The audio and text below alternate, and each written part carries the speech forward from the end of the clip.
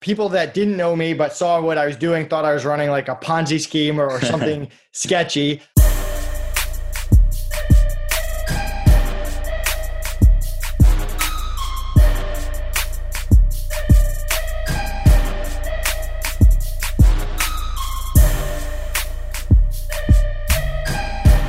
All right. Welcome back to the Spreading Success Podcast. My name is Ram Raviv, and I am your host. Today, I'm joined by Nathan Hirsch. How are you doing today, man? Dude, I'm doing great. How are you?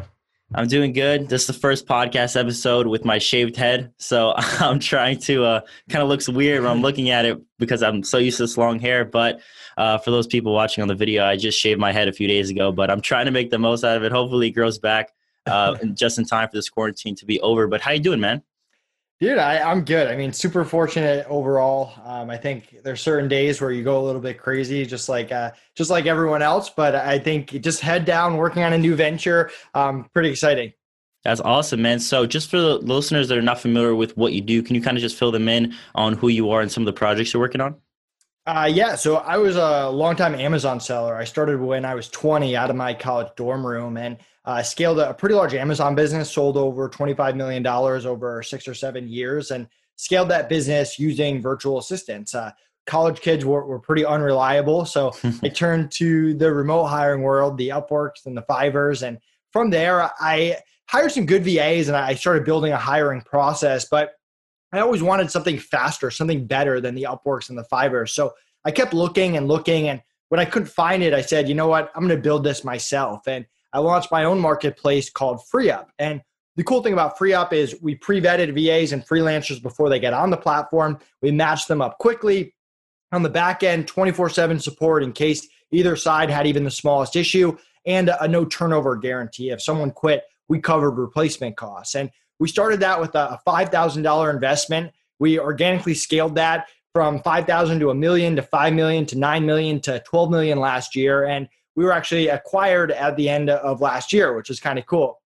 The cool thing about FreeUp is it was run entirely by VAs. So we have this 8-figure business, no office, no US employees, 35 remote VAs in the Philippines, no office in the Philippines, doing all the day-to-day operations. So when we sold FreeUp, people started reaching out and saying, hey, can you teach us how you did it, your systems, your processes? And we launched this course called Cracking the VA Code under the brand Outsource School. And this course taught people how to interview, onboard, train, and manage VAs, our exact processes. And I think like anything else, whenever you start a new venture, you never know if people are going to like it, hate it, somewhere in between. And we took it to market and people liked it and they started asking for more. So we started launching mini courses all around operations and marketing, how to hire VAs for bookkeeping, for lead generation, for getting on podcasts, for partnerships and stuff like that. So we started launching that. We wrapped it all together and turned it into a membership where if you buy our main course, Cracking the VA Code, you get 1 year access to every other course we come out with. You get access to our community that we're building, a Facebook group, a year of support if you run into any VA needs. And we also have the same developer that built the FreeUp marketplace, working on some SOP and some VA software that will be included for our members as well. So that's what we're working on now, building Outsource School. And that's kind of the short how I went from Amazon to FreeUp to now Outsource School. Yeah, that's awesome. I mean, going back even before Amazon, was there anything that you were doing where, flipping sneakers, doing anything like that? Or was this Amazon business like the first thing that you're like, okay, like I like entrepreneurship. This is what I want to do with my life? Yeah. So growing up, my parents were both teachers, and I always grew up thinking that I was going to go to college, get a real job, work for 30 years, retire, and that would be my life. And my parents always made me get these full-time jobs. From the time I was 15 on, I was working 20, 30, 40 hours a week. And I learned a lot about sales and marketing and just business in general. I also learned how much I hated having a boss. And I kind of looked at college as a ticking clock. I had 4 years to start my own business, or I was going to go into the real world and never look back. And so when I got to college, I remember getting ripped off my first semester buying and selling books. Like I'd buy hundreds of dollars worth of books, sell them back for pennies on the dollar. I said, you know what? I'll do this myself. I started building relationships with different online distributors, and I created an Amazon account. So that's how I got started, was selling textbooks. How I got into Amazon in the beginning, and this was 2008, 2009. So no one really knew what Amazon was besides a bookstore. And I actually got a cease and desist letter from my college because I was stealing too much of their business. I had lines out my college dorm room door of people trying to sell me their books, which made me pivot and get into selling other products like baby products and toys on Amazon. So textbooks is really where I started, but I only did that for about 6 months. And so you're 20 years old and you start doing this thing on Amazon. It's starting to build up. What are your friends and family? What are they thinking? Are they like, this is not a 9-to-5 job? Like, what are you doing? Like, what are their thoughts? So my friends thought I was crazy. People that didn't know me but saw what I was doing thought I was running like a Ponzi scheme or something sketchy. My parents, I had an internship at the time, a really good internship. I mean, they were paying me like 12 to 14 bucks an hour as a 19-year-old, 20-year-old, which was kind of unheard of even back then.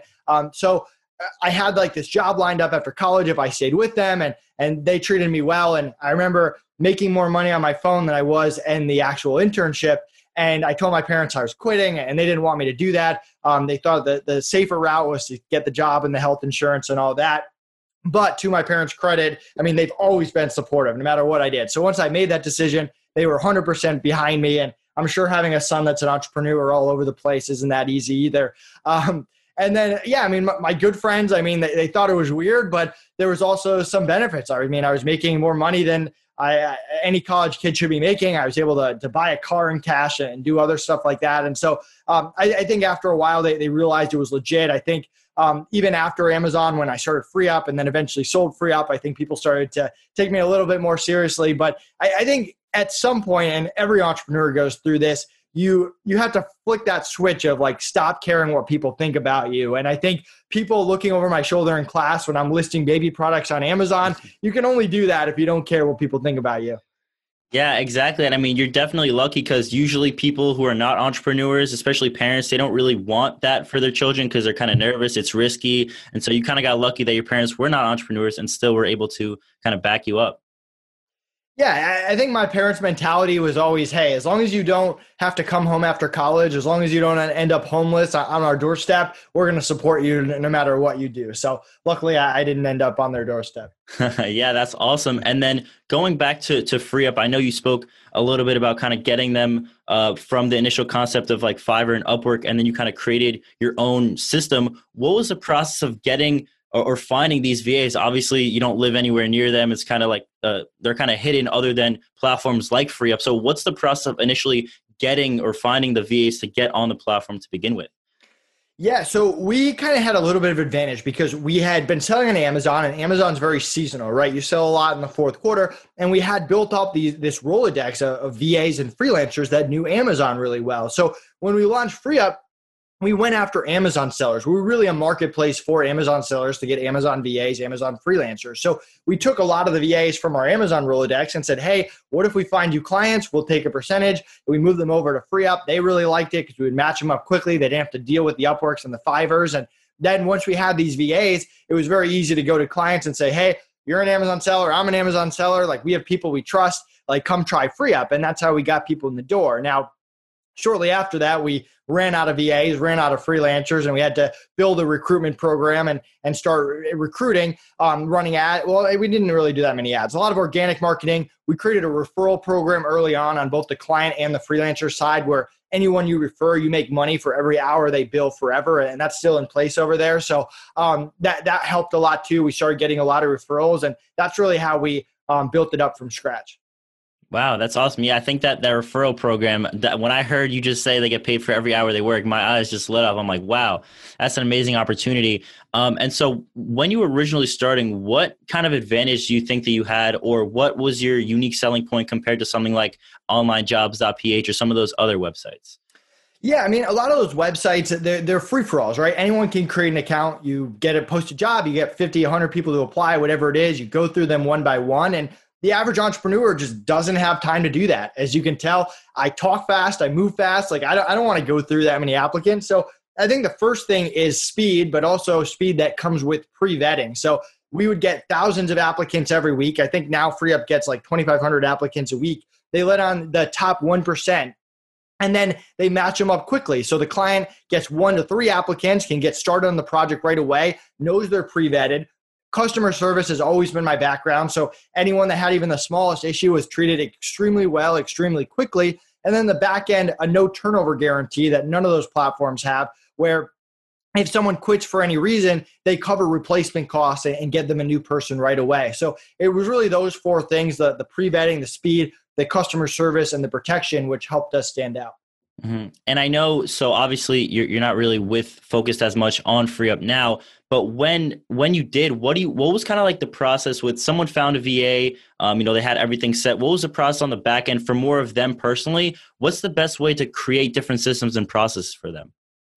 In terms of matching the client up with the VA and freelancer? No, so in terms of once they find a VA and this person's good, what's the best way to create different systems to train them to be able to actually effectively do those tasks? Yeah, well, that's kind of the whole point of Outsource School, right? Because you can go to FreeUp and get like really good pre-vetted VAs and freelancers. Like that's where we get our VAs and freelancers from. But if you don't know what to do with those VAs and freelancers after the fact, it only does you so much good. So for me, it's kind of breaking it down into the interviewing, the onboarding, the training, and the managing. Not sure we have time to go through all of that, but quick summary, like interviewing, you want to vet them for skill, attitude, and communication, not just skill set, making sure that they have that full combination. For onboarding, you want to get on the same page with expectations about schedule, about issues, about communication, about culture, and making sure that everything's in writing so you don't run into issues down the line. Training is all about SOPs, creating really good processes, valuing your time at the highest possible level as an entrepreneur. And management, and all this is in our Cracking the VA Code course, it's from meetings to building team leaders to assistant team leaders to having a process for dealing with issues to having a process for firing people, for having raises and bonus programs. Like all that goes into managing. And obviously it's all about retaining people. Once you've invested time, energy, and money into interviewing, onboarding, and training, how do you get them to stick around in the long term? So it's really, it took us 5 years to kind of master that process. And that's why I'm really excited about Outsource School, because I always wish back in the day someone just like handed me a process I could implement right away with the new hire. Yeah, and I know every single person and every single VA and every single company is different, but what do you think is the standard kind of turnaround time from kind of finding them to hiring them if it's like someone's first VA and they don't really know the process? Yeah, I mean, the matching process on FreeUp is pretty quick, usually a day or less, sometimes hours or less, maybe 2 days if it's a weekend or a holiday or some kind of crazy, not average position. But then from there, I mean, the interview, at least the interview process that we teach takes between 20 to 40 minutes, and then you can onboard them the next day. Sometimes we'll onboard them even later that day if it's a great interview, and that's another 20 to 40 minutes. So depending on how you space it out, you're talking a day or two, maybe a week, somewhere in that vicinity. Mm-hmm. Yeah, and I think it's great that you kind of combined your old company with FreeUp into a way to not only just learn more, but to be actually able to utilize that, right? So if someone has FreeUp and they find a VA, it's a whole another ball game to try and actually use them effectively and treat them the right way, Yeah. And we're partnered with them. I mean, anyone that joins Outsource School gets a free $50 credit to FreeUp, and people from FreeUp or the new owners of FreeUp send people to Outsource School. They just blasted us today to their community. So we have a great relationship with them, but our systems and processes apply no matter where you hire the VA, whether you go to FreeUp, go find them on your own, go to another marketplace. It's all the same systems. And I would even argue that a lot of them work towards hiring in the US or wherever, even though that I'm more into hiring and hiring VA or hiring remote and hiring VAs. Mm-hmm. And when you created this 4-step system and you created the course for Outsource School, what kind of research had to be done? I know obviously a lot of it was through your own experience, but to create these, fill in the blank type systems. Yeah, so I wouldn't say we did research because we kind of already had these processes. What it really was is 5 years of bad hires, 5 years of making mistakes from when I was 20 to 25. Because it's funny, every time you jump from business to business, you learn a little bit. So with our Amazon business, we grew, had a lot of revenue, but we didn't know how to hire people. So we spent 5 years figuring out how to hire people. Well, jumping into FreeUp, we knew how to hire people. So building the internal team to FreeUp came together relatively quickly because we had those processes in place. But with the Amazon business, we didn't have to grow a brand. We didn't have to market. That's what Amazon does. That's why you pay Amazon 15%. They have all the customers. And so we had to learn how to market and build a good brand from scratch, whether it's going on podcasts, backlinks, building partnerships, building awareness, putting out content, like all that we had to learn. So we had to take this hiring process, and it took 1 to 3 years, depending on how well you think we did, to come up with all these systems and processes around using VAs. And some of it, the VA would do everything like the backlinks. other things the VA would do maybe 90% of it. Like they would do the podcast research. I'd reach out to the podcast. I'd go on the podcast. I'd do the last 10%. So, and they would send the email after the podcast. So creating all these systems. So now we jump to Outsource School and we have the hiring, which we figured out. We have this organic marketing playbook that we're excited to teach people through Outsource School. So we're trying to implement what it took 2 years of FreeUp in like 6 months of building Outsource School. And we're kind of in the phase of setting all that up, but we've never run a membership site before. We've never run a software recurring revenue model before. So now we're kind of figuring that stuff out. So as you go from business to business, you take what you learned, you apply it, and then you continue to learn new things and hopefully carry that forward to future businesses. Yeah, definitely. And I think in terms of like you said, those 5 years of hiring, you're taking away that failure that other people experience in their first hiring. You're kind of minimizing that as much as possible because of the vetting process and because of the training systems. But one of the most common misconceptions with VAs, or one of the hardest things to deal with that I think people think, is the actual company culture and the culture between, us and, people overseas. So what have been some effective ways you've done, or what is your kind of approach to building a great company culture on a remote team? Yeah. So first of all, understanding what your culture is up front. It's important. Everyone's culture is a little different. We're all about ideas. We're all about feedback. We're all about working together, being positive, having that long-term vision. And we actually have a culture meeting with all our VAs every other week. And we go through the culture. We make sure people are on the same page. Now, culture and turnover are more similar than people think. I mean, I think a lot of people are in the mentality that it's all about money. We had these big group chats on FreeUp, and every day I would post a question. And one of the days I posted, like, what makes your favorite client? In my mind, I'm thinking, whatever client pays the most money, right? Like pretty cut and dry. Like that's the favorite client. But that's not at all what any VA said. And it really helped us create what we call our BARF method now, which is kind of a funny acronym, but it stands for buying in, appreciation, building relationships, and creating a family environment. So buying in is letting them know why you started this business, why you're passionate about it, what the long-term vision is, how the work that they're doing impacts the bigger picture. Showing appreciation is not being the client that only talks to them when they mess up and saying, hey, great job, or hey, that you crushed this project. Can't wait to work with you next week. Building relationship is connecting with them on social media, letting them know about your personal interests, getting to know them and their family. And I'm the godfather of one of my VA's kids. You don't have to go that far, but getting to know them on a personal level. And then building family, especially if you hire from the Philippines, they're all about family. A lot of them have big families. They live with their family. Their church is their family. They have outside families in their community. And building a family on your team where they each like each other is incredibly important. And when you combine all that with spending extra time knowing what your culture is and making sure that you're vetting and hiring people and not sacrificing people that don't have that culture just because they're good at a particular task, that all together is what leads to not only a great culture, but extremely low turnover over time. Mm-hmm, exactly. And with that, how are you able to kind of give people that not personalized attention, but make them feel like they're part of that family when you have so many VAs, right? If you're getting on a call every other week, I mean, it's tons of people on that call. So how are you able to kind of deal with that effectively? Yeah. So I think a lot of entrepreneurs so every entrepreneur is different, right? There's people that have just never hired before. There's people who have hired before and struggled. There's people who have hired before and had some success. But then when they get to, let's say 10, 12 VAs, they wake up one day and they're like, oh my God, I'm managing like 12 people. They're all reporting to me. And that's not how you want to set it up. You want to have team leaders and assistant team leaders. And when we had 35 people at FreeUp, we didn't have 35 people reporting to Nate. We had 4 team leaders. And we would have team leader meetings. So we had a meeting with everyone every Monday morning, and quick culture thing. The first thing we do for the first 5 minutes, everyone would show a picture from their weekend and everyone would get to interact and get to know each other. Then we dive into what happened last week, what goes on next week. And we have the exact structure in our Cracking the VA Code. But then we'd have individual team meetings. So we'd have a team leader meeting with just the leaders, but then a billing meeting, a social media team meeting, a customer service team meeting. So you're not interacting with all of them at once. You're depending on the team leaders to also be on top of their team, know what's going well, know it's not going well, both personally and business-wise. And then you are interacting them on some level when you're speaking with that team or once a week as a whole in a more generic setting.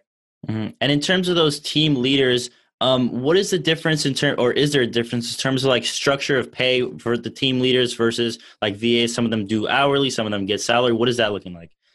So I'm a big fan of paying people hourly. I think that fixed pricing, I don't know what it is. I think a lot of people just do fixed pricing wrong, and they'll hire someone for $100 a week or whatever, but then the person doesn't get motivated because the person's setting it up where, hey, if you work 50 hours a week, you still get paid for 40 and all that. So I like to pay people hourly. If you're going to do fixed price, what I've done is, hey, your fixed price is this, and that equals X amount of hours. And if you work more, I'll pay you hourly on top of that.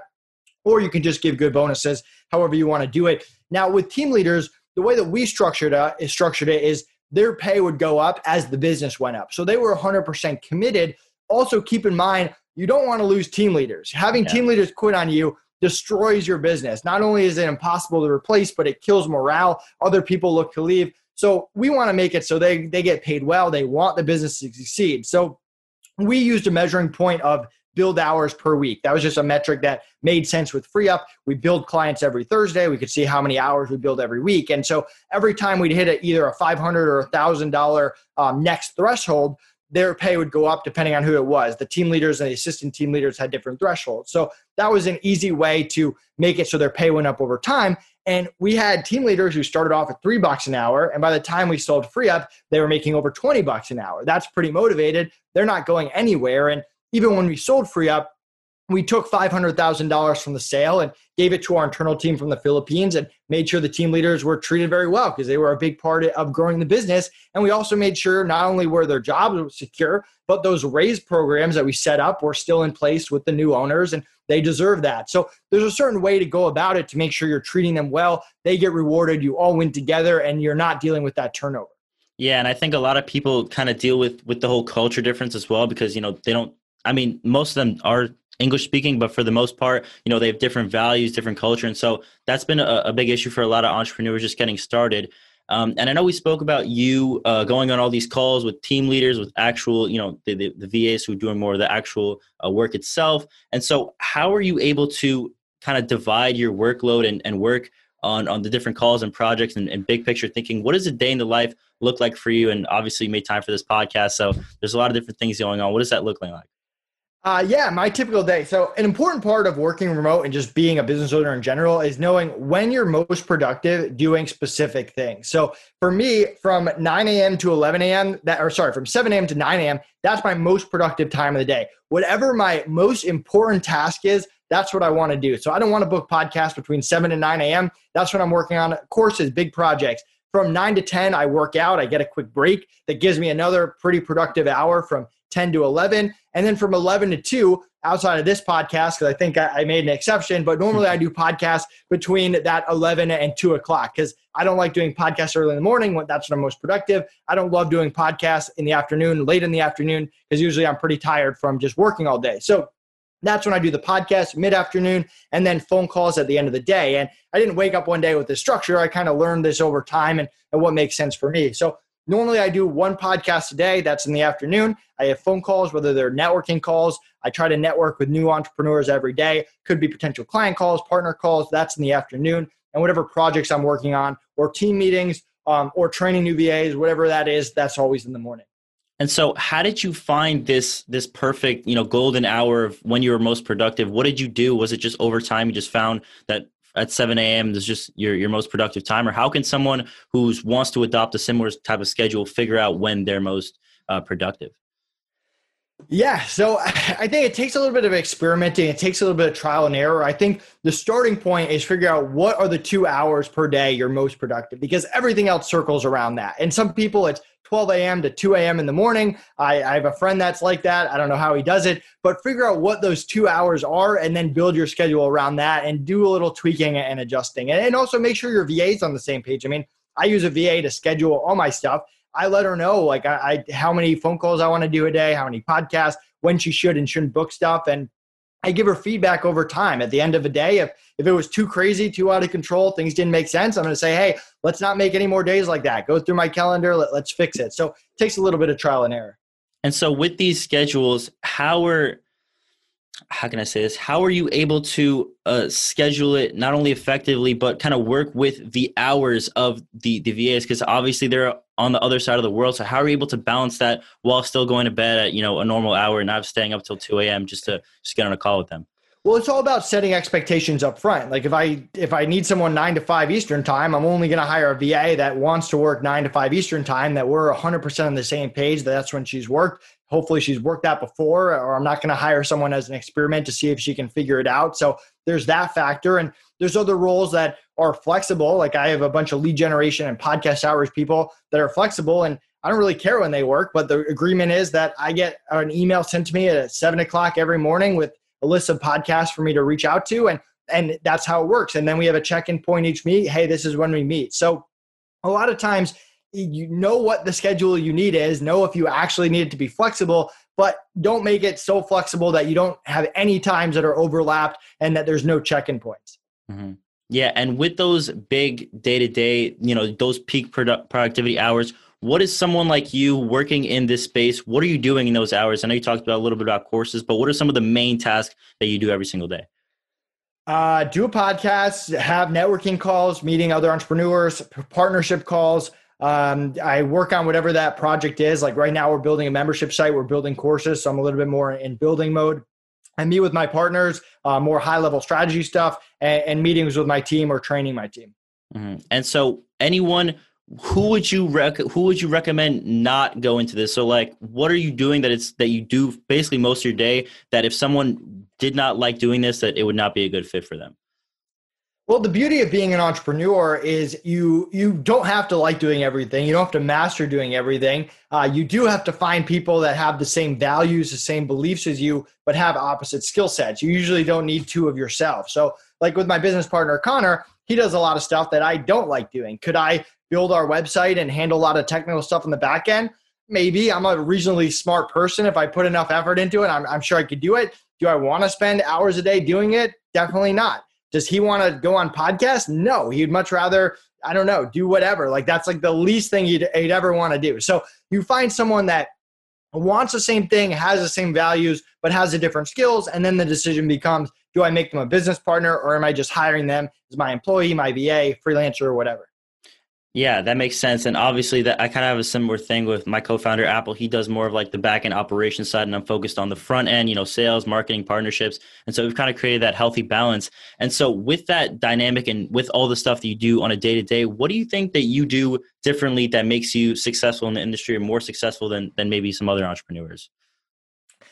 So I'm not a big proponent of spending a lot of time every day on a project. Like you'll never see me spend 8 hours a day filming a course, or like 8 hours a day doing research. For me, it's all about small, consistent efforts. So we're launching a course every month. Every day I write one script or I record one video. That's it. I network with 3 new entrepreneurs every single day. And I'm just talking about reaching out to them. So the first thing I do every morning is I reach out to them. I do one podcast every day. By the end of the year, I've been on 300 plus podcasts. So it's all about small, consistent efforts. And I think I probably do that better than most. Maybe I'm a crazy person, but it takes a lot to get me out of a rhythm. If I commit to something, like right now, even on a personal level, I work out 1 hour every single day, besides a day or 2 off a week. And I'm learning Vietnamese. I study Vietnamese 15 minutes a day, like every single day. I'm reading a book. I read 20 pages a day, every single day. So it's all about small, consistent efforts over time. And you look back 2 years later and you're like, oh my God, I accomplished a lot. Yeah. And so looking at that 2 years later, or looking into the future with all these micro actions that you're doing every single day, where do you see yourself in 3 to 5 years? What's the goal with all these daily actions?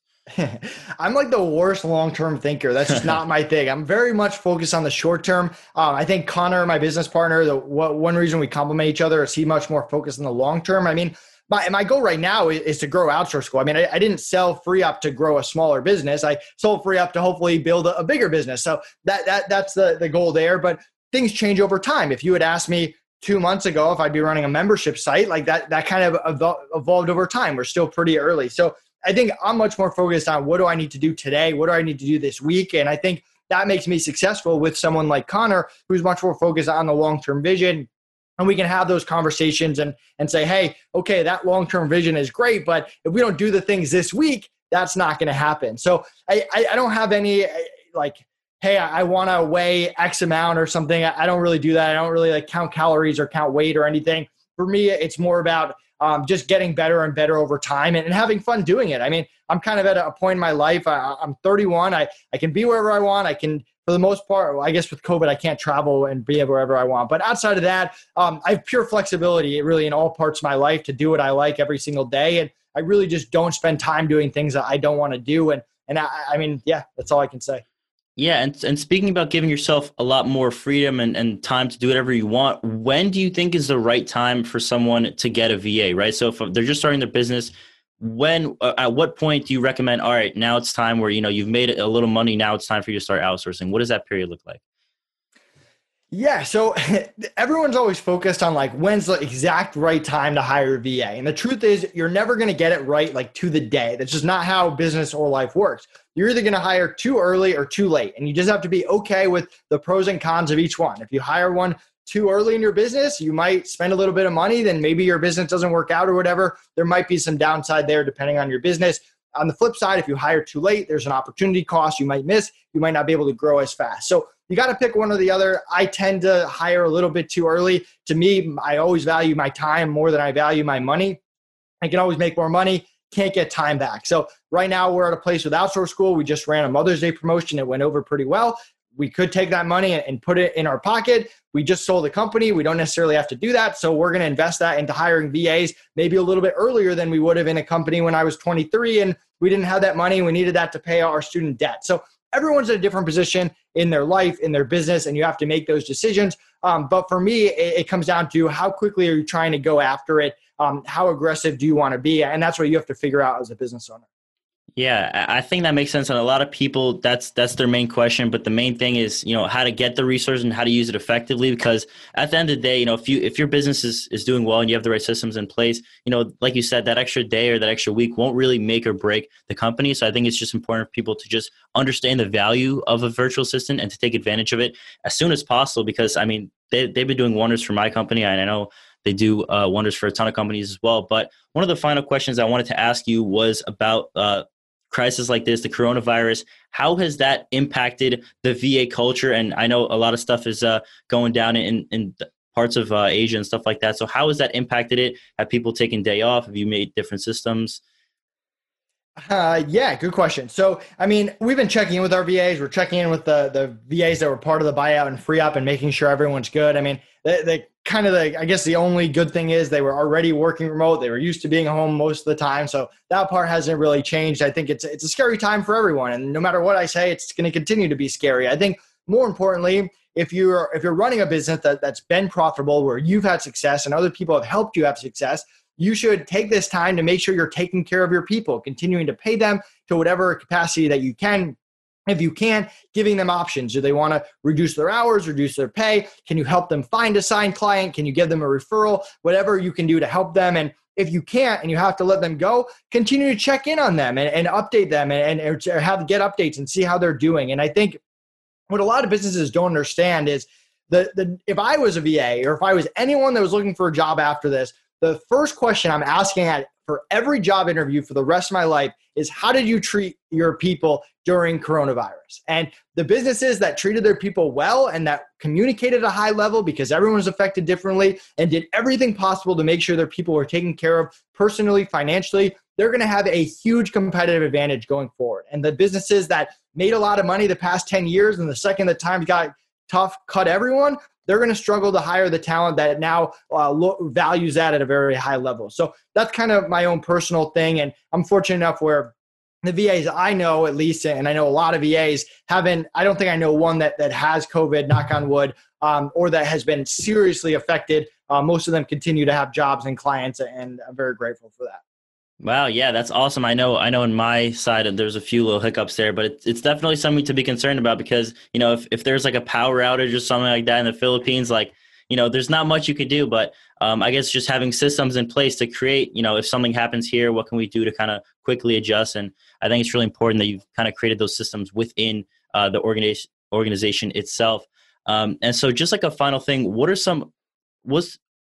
like a piece of advice that you would give to someone who either wants to hire a VA or wants to get into the whole scope of entrepreneurship? What is something that you would tell yourself when you were just getting started with that Amazon business that you wish you kind of knew? Yeah, it's all about low risk, high reward situations. We live in an incredible time where it doesn't cost a ton of money to start an online business or try different tactics, whether it's marketing tactics, lead generation, business ideas, whatever it is. So get out there, try lots of small things. What doesn't work, pull back, try it again later with a different approach. What does work, spend more time, spend more money on. And that's really how I've done it. I've never once created a business plan or said, hey, this is what I'm going to be in 5 years. I've started with a small idea, listened to feedback, and slowly tweaked it and built it over time. Awesome. Well, Nathan, thank you again for hopping on the show. Where can people find out more about you? Just plug your social media, the courses, anything you're working on right now. Yeah, so I'm one of the easiest entrepreneurs to contact. Nathan Hirsch on Facebook or LinkedIn, the real Nate Hirsch on Instagram or Twitter. Connect with me there. Check out Outsource School. We have this free productivity course. It takes an hour, but it's going to make you faster every single day. You can grab that. If you're interested in becoming a member of Outsource School, we got a lot of great stuff coming out that you're going to get access to going forward. And yeah, I look forward to helping a lot of you. Awesome. Thanks again, Nathan, and I'll see you guys on the next episode. Thanks.